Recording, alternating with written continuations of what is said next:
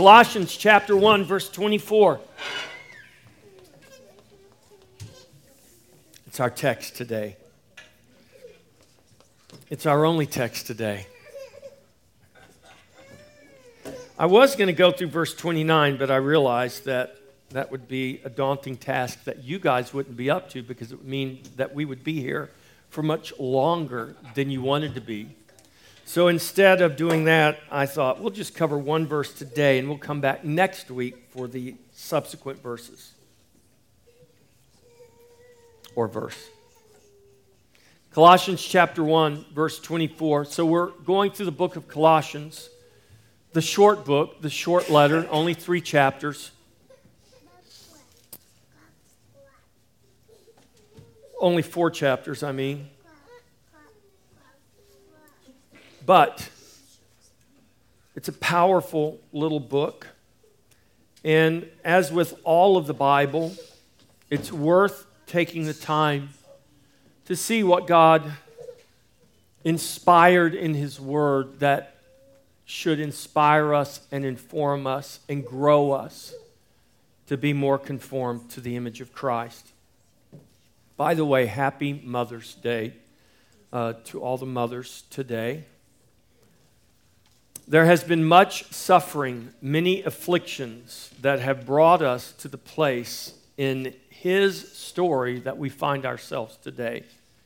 I mean, if you were just to think about throughout history what it took for each of you to be in this room today, I mean, not like what happened last week or last month or last year or even just in your life. I'm talking about through history. For us to be sitting here in this room in a free nation with all the blessings, even though our AC is not working the way it's supposed to work, it's a little stuffy in here. I'm rejoicing because we even have an air conditioner. And it's working partially. Because it'd be much hotter in here if it weren't. So think about all that took for us to get here. And there was, no doubt, suffering and affliction along the way to bring us to this point. There's also been much joy and much rejoicing, yes, even in the midst of the suffering and the affliction.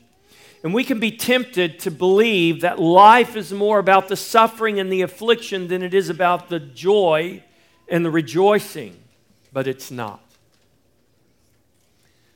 That is the lie the enemy wants you to believe in order to steal your joy. Why would the enemy want to steal your joy? Anybody know? Because the joy of the Lord is your strength. And if the enemy can steal your joy, he has stolen your strength. And he knows that, even if you don't. So don't let the enemy steal your joy, not even in your suffering. Stay strong and stay joyful. Colossians 1:24, one verse. I just read it. Let me read it again. I now rejoice in my sufferings for you and fill up in my flesh that which is lacking in the afflictions of Christ for the sake of His body, which is the church. This is the word of the Lord. Thank you for your word, God. We ask that you would, by your Holy Spirit, Lord, renew our minds, transform us and conform us to Christ, that we would be less and less conformed to this world, that we would be a people that would prove what is that good and acceptable and perfect will of God, which is Christ in us, the hope of glory. Father, we thank you for your grace, your amazing grace. In Jesus' name, amen. We are to rejoice in sufferings. Suffering is part of overcoming. We all like overcoming, but think about that term. Think about that word, overcoming. The very word implies that we've overcome something.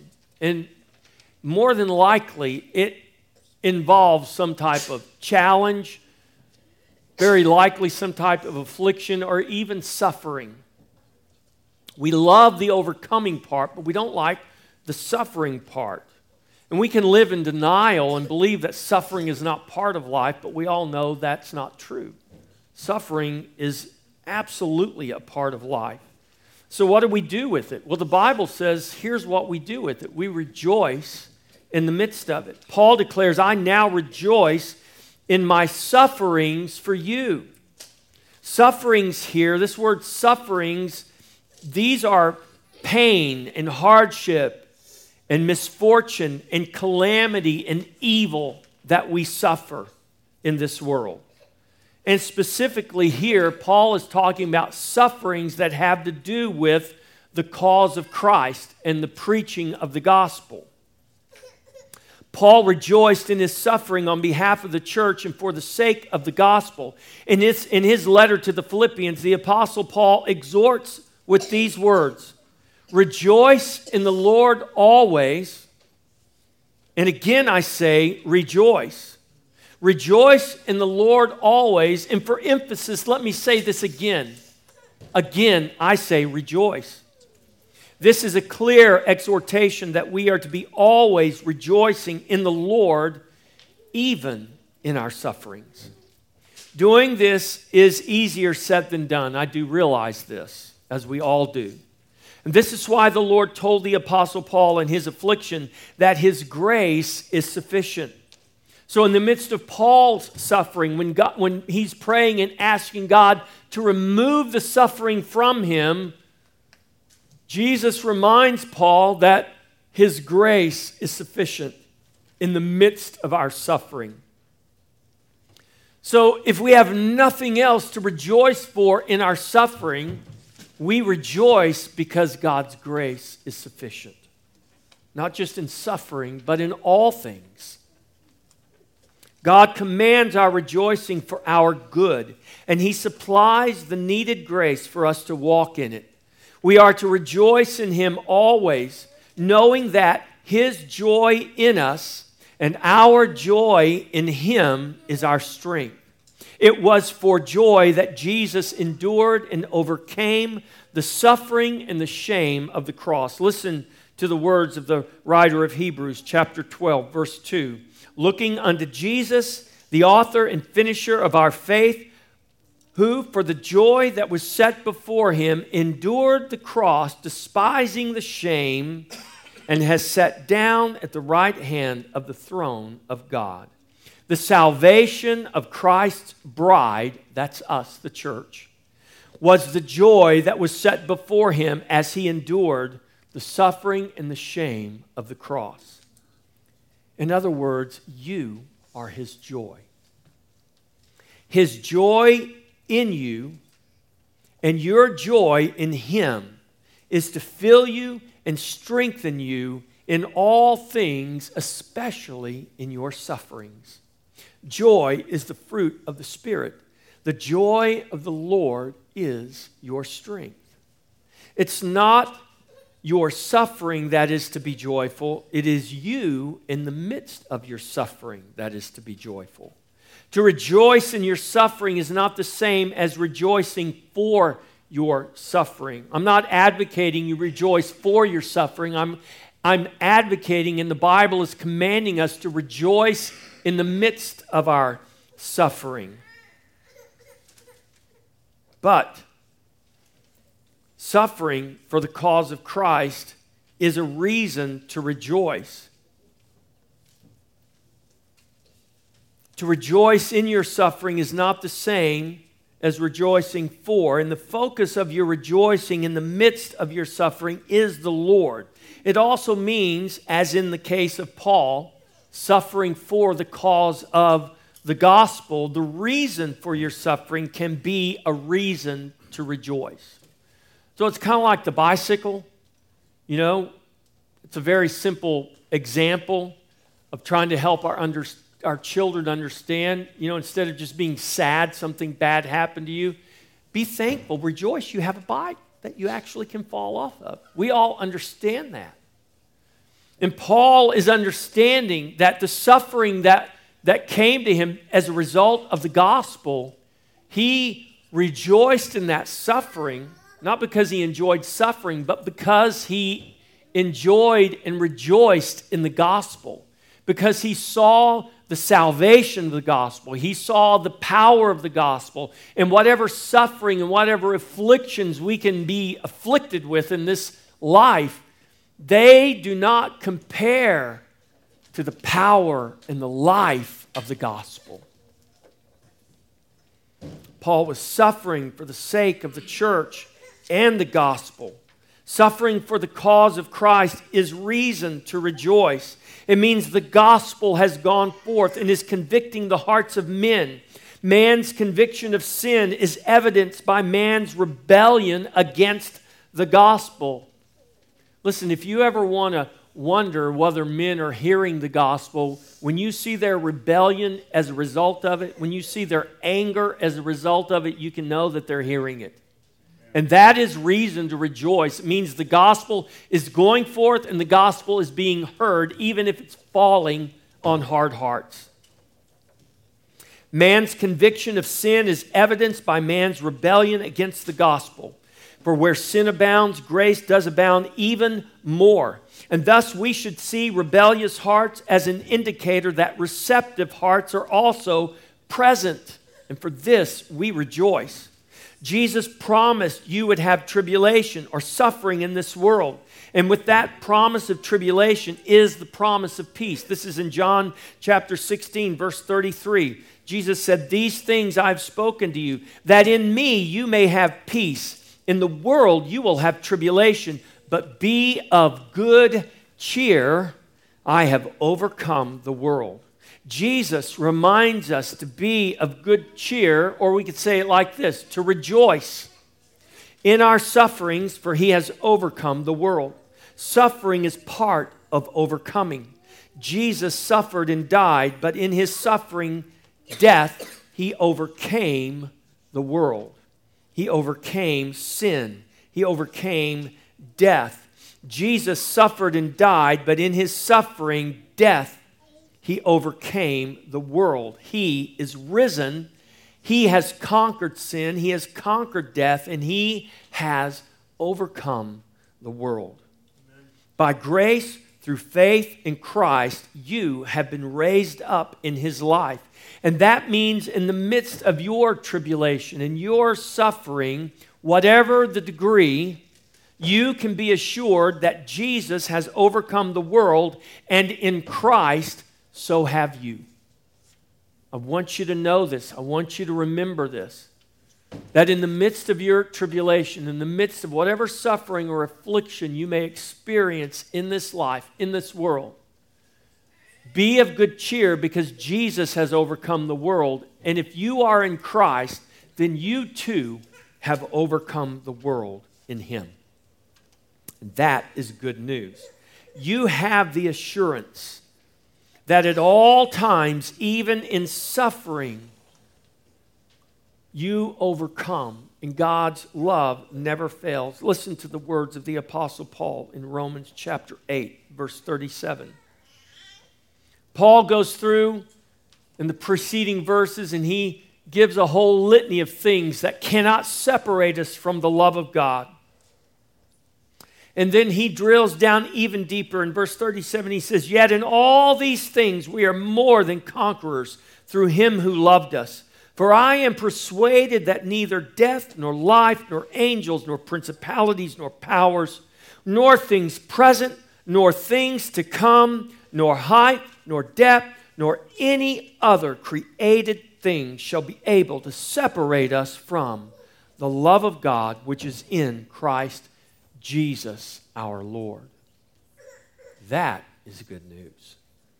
That is the assurance God gives us, that even in the midst of suffering, God's love never fails. In his love through Jesus Christ, he loves you and he has caused you to overcome. And for that, we are to rejoice. Christ's afflictions for us are complete, but our afflictions for Christ continue. Paul writes this, "I now rejoice in my sufferings for you and fill up in my flesh what is lacking in the afflictions of Christ." we can read this and misunderstand what Paul is saying here.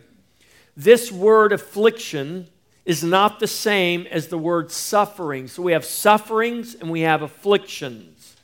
The word affliction speaks of pressure. It's what it means, pressure, a pressing together. If you want to think about it, falling off your bike and skinning your knee is suffering.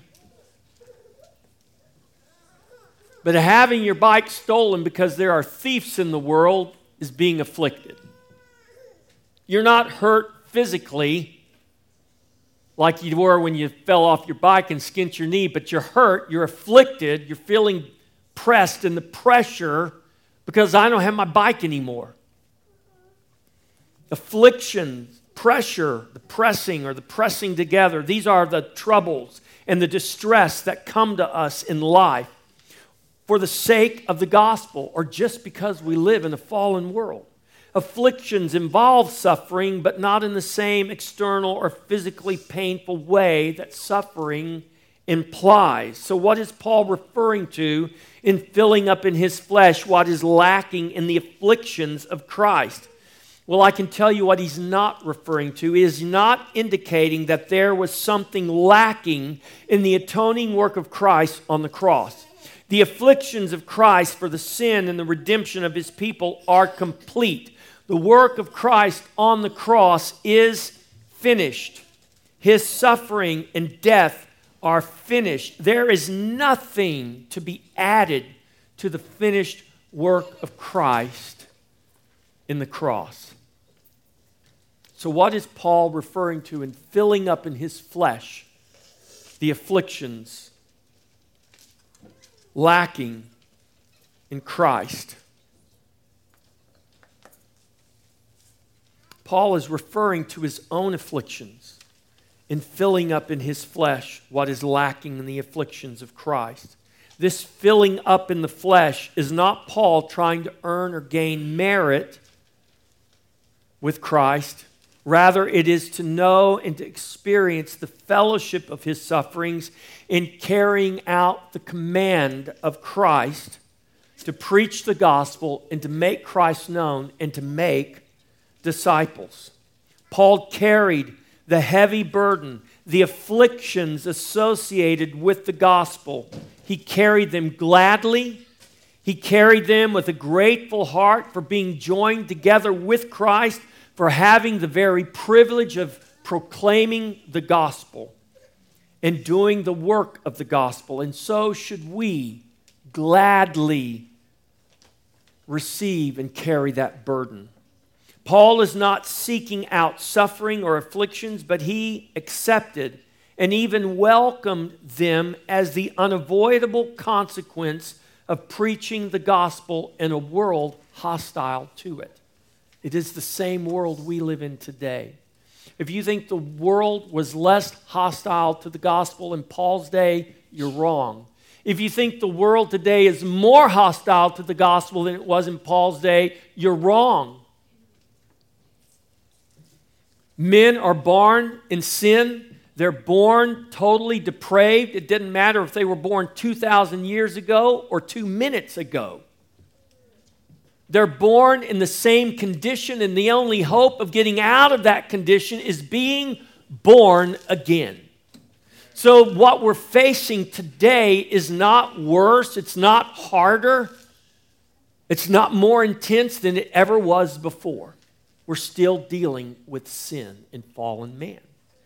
And the solution is still the same today. No, doesn't matter that we've got computers and phones and technology. We're still dealing with the same sin, and there is the same solution for sin today as it was in Paul's day, and that solution is Christ and his atoning work in the cross. Paul is not seeking suffering. He's accepting it. He understands it's unavoidable when we preach Christ in a hostile world. Paul understood any sufferings or afflictions for the gospel were an indication of its success in touching men's hearts. The gospel preached broke some men's heart to salvation. the gospel preached hardens other men's hearts to greater damnation. But one way or the other, the gospel works. It's powerful to either save or to confirm the condition of men in their sin. Now, we don't stop preaching the gospel because hearing the gospel is not a one and done. I don't know how many times you heard the gospel before you were saved. You might not ever even remember hearing the gospel. You might just remember, I've been saved, I've trusted Christ all my life. Praise God for that. We want more of those testimonies and less of the other ones like my own. That's why we baptize these babies and we charge these parents and the church to raise up these children in the fear and the nurture of the Lord, because if we do our job right, these babies will never remember a day when they did not trust in Christ. That's not a bad thing. That's the preferred thing. Because there's coming a day on this earth when it's made new and sin is no more, where we're not going to rejoice in those days when we didn't know Christ. We will live in eternity, and all of that will fade away. And we will only know Christ and His glory. And even if we can't remember not trusting in Christ, we will know that we are saved by Christ. Because Christ is other than who we are and what we are. And He always will be. Paul's afflictions for the gospel and the cause of Christ allowed him to identify and share in the sufferings of Christ. Listen to Paul express his desires in Philippians 3:10, that I may know Him and the power of His resurrection and the fellowship of His sufferings, being conformed to His death. Paul also understood that as he filled up in his flesh the afflictions of Christ, there was a corresponding consolation in Christ that he was gaining and filling up. 2 Corinthians 1:5, for as the sufferings of Christ abound in us, so our consolation also abounds through Christ. Paul again contrasts the afflictions of this life with the glory they produce, calling those afflictions momentary and light, and reminding us that our afflictions are actually working for us. 2 Corinthians chapter 4, verse 17, for our light affliction, which is but for a moment, is working for us a far more and eternal, a far more exceeding and eternal weight of glory. Paul's not minimizing affliction. He's comparing it, contrasting it with the glory of eternity. Whatever affliction and suffering we're going to suffer and be afflicted with, we're going to do it on this earth in these flesh and blood bodies still held by sin. These bodies are going to go one day and turn into glorified bodies. This fallen earth, this fallen creation is going to be made new one day, and the curse and sin and death will be no more. And that will be the eternal condition. That's why Paul calls our affliction momentary. Because as long as we might live in these bodies on this earth, it is at best momentary, and that's too long compared to eternity. In that context, listen again to the words of the Apostle Paul. I now rejoice in my sufferings for you, and fill up in my flesh what is lacking in the afflictions of Christ. Paul rejoiced in his suffering and filled up in his flesh what was lacking in the afflictions of Christ. He rejoiced in those afflictions, knowing that they must come and knowing that they are working for him and for the church a far greater glory. Paul refers to what is lacking in the afflictions of Christ. And this word translated lacking means a deficiency or a deficit. That which is lacking or coming behind. Think poverty. Think deficiency. There was nothing lacking in the afflictions of Christ on the cross. His work there is finished. These are afflictions that have not yet been filled up. And Paul is speaking of those afflictions that must come as a result of preaching the gospel and fulfilling God's word. In Vincent's word studies, I want to quote him because I like what he said about this. That which is lacking of the afflictions of Christ signifies that portion of Christ's ministerial sufferings which was not endured by him in person, but is endured in the suffering of Christians in all generations in carrying out Christ's work. Christ knew that he would fill up in his flesh afflictions. Paul knew that he would fill up in his flesh afflictions, and Paul knew that those coming after him would continue to fill up in their flesh afflictions until that day came that Jesus would finally say, that's it.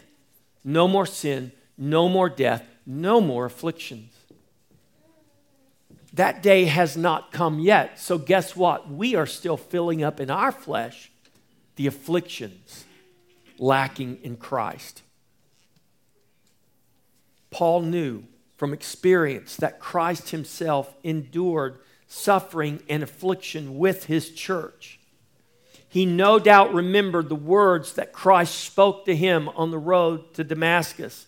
Saul, Saul, why do you persecute me? Was the question Jesus asked Paul. And there is no doubt that Christ knows the affliction of his body. There is no doubt that Christ knows your affliction today. And still he commands us to rejoice, for he has overcome the world.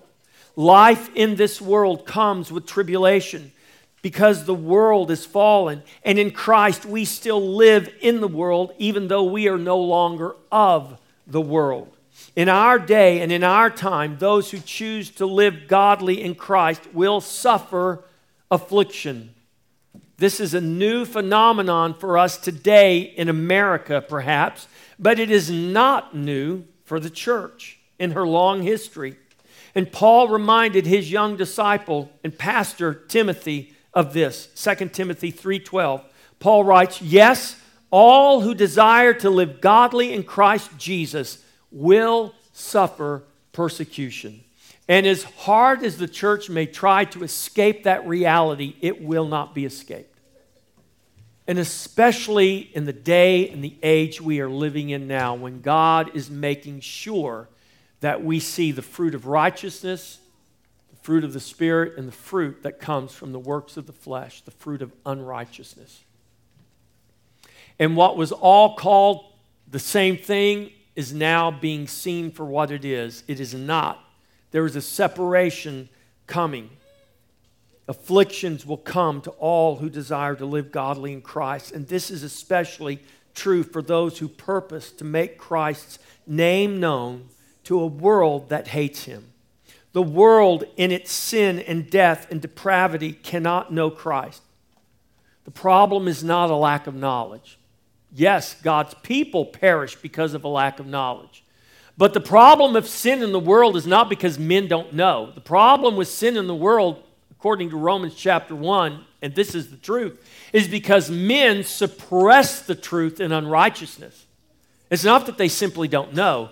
They are willfully, willingly, in unrighteousness suppressing the truth. That's what the Scripture teaches us. And so it will never know Christ except by the power of the gospel. That is why Christ commands us to go and to make disciples, so that the world will know the only hope and the only Savior, Jesus Christ. As we go in his commission to make disciples, we know that we will be filling up in our flesh, as is all the church through all the ages, what is lacking in the afflictions of Christ. And our afflictions will continue until the day when Jesus Christ puts his final enemy underfoot and death itself will die. In that day, in the new creation, when sin and death and pain and sorrow are no more, affliction will be no more, and we shall live in his presence in fullness of joy with pleasures and peace forevermore. That is the word of the Lord. That is what God tells us in Psalm 16. In his presence is fullness of joy. At his right hand are pleasures forevermore. Show me the path of life. In your presence is fullness of joy. Our afflictions will continue until that day that they are no more. And until that day, what are we to do? Well, we are to rejoice, but we are also to live and work and pray for his kingdom to come, his will to be done on earth as it is in heaven. We are to do this for the sake of his body, the church, present now in the earth, and for the generations to come that are not present yet. Even the generations in this room, all of them represented here, from the oldest to the youngest.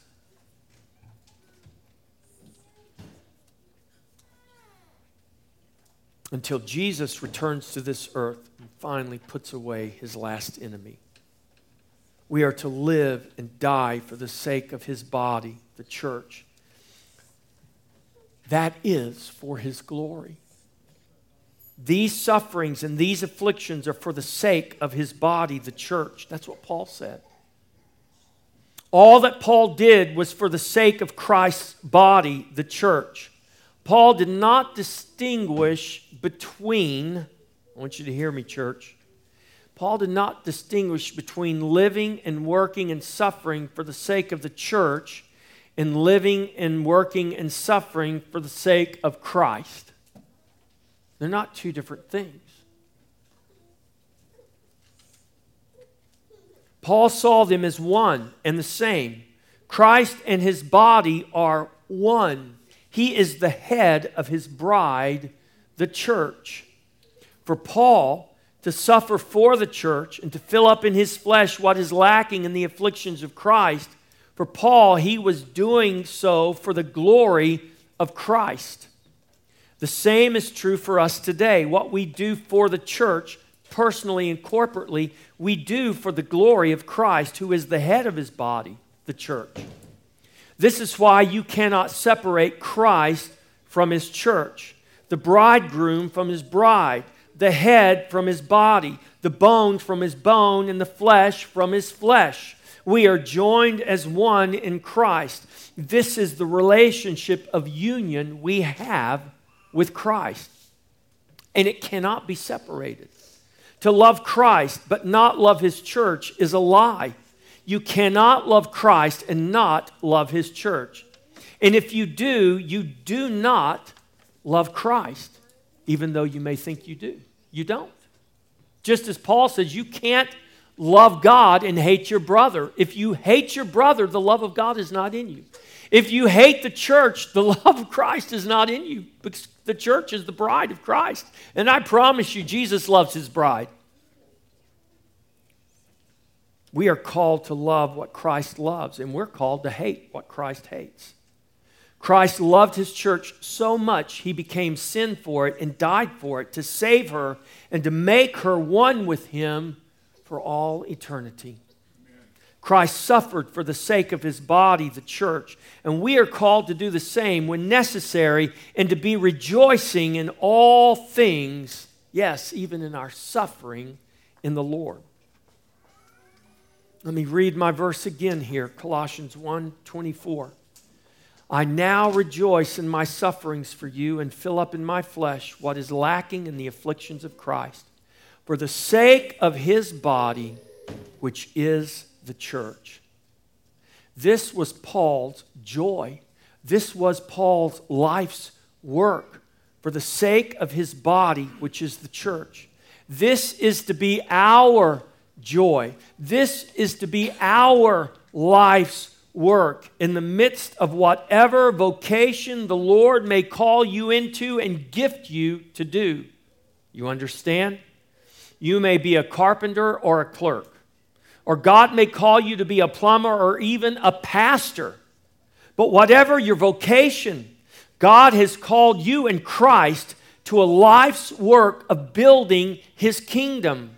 You are to build today knowing that we build for the generations coming after us. The work you do today matters because it will be a work that will last past you. This is true for what you do and also true for what you don't do.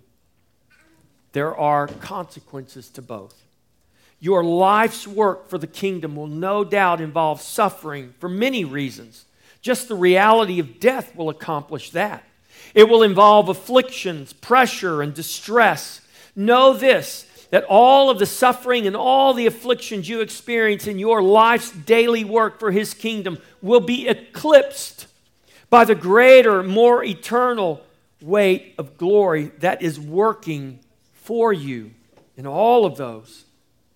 All of your life's work, all you are called to be and do for His name's sake and for His kingdom, even all the mindless, mundane, daily stuff, it is for the sake of His body, which is the church. It is all for His glory, in other words. Our devotion to Christ, our kingdom work for His glory is practically speaking for the sake of His body. His life's presence in the earth. That's who we are. Christ in you, the hope of glory. Christ lives in you. We are His living presence in the earth today. For the sake of His body, His life's presence in the earth, which is His church, we must never separate Christ into one sphere and His church into another. Many today make that separation by professing love for Christ but disdain for His church. And this is sinful. Christ is not separated from His body. Christ is not separated from His church. He is one with her. If you are in Christ, you are part of His body. You are part of His church. And that means He is one with you. And He made you one with Him by grace. That's His work, not yours, not mine. He made you one with Him by grace through faith in Jesus Christ. And we come to this table every week to proclaim that work, to remember that work, that Christ died on the cross, that Christ shed His blood so that our sins could be taken away, so that we could be called the body of Christ, members of His bone and of His flesh, that we could be joined to Him and become one to Him in union and be called the very bride of the Lamb of God. This is the relationship we have with God in Christ. We are the bride of Christ. We are the church. And that was made possible for Christ's body on the cross and Christ's blood shed from that cross to make us one with Him. So prepare yourselves to come to the table, to declare His body and to declare His blood and to rejoice in His death even until He comes again. For in rejoicing in His death, we proclaim His life. For Christ is very much alive, and He will very much return to this earth one day. He is ruling and reigning now, but He will come, and we will see Him face to face in that day. And in that day, we won't have to rejoice in afflictions and sufferings any longer, for they will be no more. But until then, we have reason to rejoice. Yes, even in the midst of our suffering and our affliction. And because of Christ, we can and we do, knowing that we have overcome. Christian, welcome to the table. In your charge today, of course, I want to remind you that we are called to rejoice always in the Lord, in all of life, and in all the life of the church, both bitter and sweet. And life does involve both. We're called to joyfully assemble together to worship and pray and confess and rejoice in His grace. We've done that today. To hear the word preached together, to come to the table together, to give thanks together. We've done that today. To receive our commission together We're doing that right now. And to go out together into the world to be salt and light and see those in death and darkness raised up to life and light. That's what we're to do when we leave here each week. It's what we're to do as we go out every day, doing whatever it is we do every day. This is your true life's work. Whatever your tent-making vocation may happen to be, in all you do, do all as unto the Lord. Do all to His glory. Do all knowing that your life and your work make a difference today and for the generations. And this is true for all you do as well as all you fail to do. To all of us. Be a doer of the work. Be a doer of the word. For the sake of His body, which is the church, for this is for His glory. Remember, the joy of the Lord is your strength. Don't let the enemy steal your joy. Don't let him steal your strength, not even in your suffering, not even in your afflictions. Stay strong and stay joyful. Amen? Amen. Now to Him who is able to keep you from stumbling and to present you blameless before the presence of His glory with great joy, to the only God, our Savior, through Jesus Christ our Lord, be glory, majesty, dominion, and authority before all time and now and forever. Amen. Amen.